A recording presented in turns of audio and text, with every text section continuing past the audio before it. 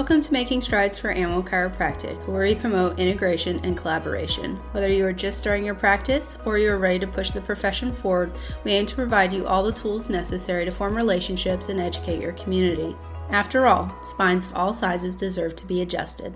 Welcome to our podcast, and thanks for listening. Hey guys, this is Dr. Katie here, and I want to talk about how you need to focus on your wins instead of your failures. And what I mean by that is you're going to have people that decide, hey, this isn't working for me, I'm not seeing results, and I just want to discontinue.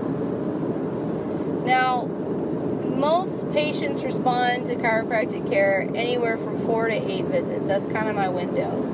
But you are going to have people premature to that say what you're doing is not working, I don't see this symptom going away, and maybe they don't have the time or the energy or the patience to put into the care that you are investing in them. And that's okay.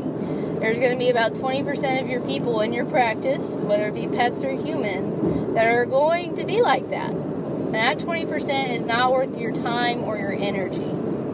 So by focusing on your wins instead, focusing on that 80% of people that you are helping, you are serving, that love you, that trust you, that see value in your service, if you focus on them and providing great quality service to them, some people call them your tribe, ultimately you're going to be, more fulfilled, and you're going to be able to move forward in a positive way instead of move backward in a negative way. So I struggle with this myself. I just came from a client where she said it's not working, he still cries at night, even though objectively I tell her, look, this is what I'm seeing is better reflexes, less pain on palpation, better muscle tone. And, I point out all these things, but she's still convinced it's not working. So instead of me banging my head against a wall, trying to convince her that it's working, I just said, you know what? If it's not working for you, that's okay. You don't hurt my feelings. I just want you to find the right place and the right person that's going to get you the type of effective treatment that you want. So I'm going to do everything I can to put you where you want to be, so that way we both can move forward with what we want to do. So instead of me wasting my time going home wondering, what did I do wrong? What could I have done better? Why doesn't she like me? Or whatever it may be, I'm going to say, that's fine, I'm not for her, I'm going to move on. I know, of course, that I always need to be slightly introspective with those type of encounters, and I need to focus on always becoming better, but it doesn't make sense for me to waste my time and energy on things that don't serve me, and I really don't think that those 20% of people are worth, ruining your mindset, your passion, and everything else for those 80% of people that you serve, and you serve well, and they fill your cup instead of drain your energy. So I really want to encourage you to, instead of focusing on those losses, instead of thinking that something's wrong with you, focus on what's right, focus on who you can serve now, and build clients that build you up and love your services, and let go of the ones that don't, because there's always going to be those.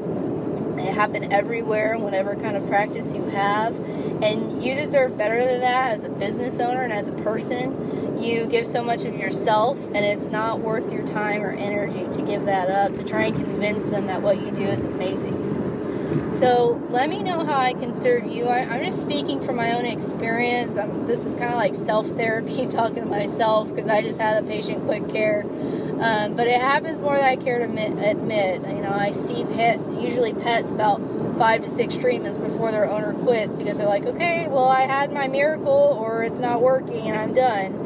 But I'm really hoping in the future that we can build enough value where people see chiropractic as a lifestyle instead of as just pain relief.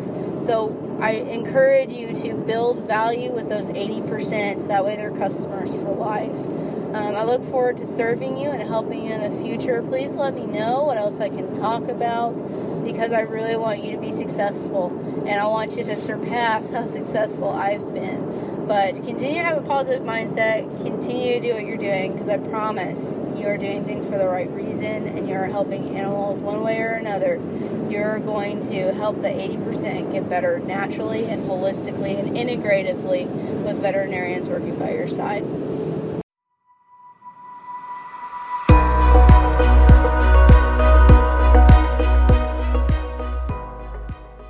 Hey guys, Dr. Katie here. Thanks for listening. My intention behind starting this podcast was to build awareness and promote our amazing profession.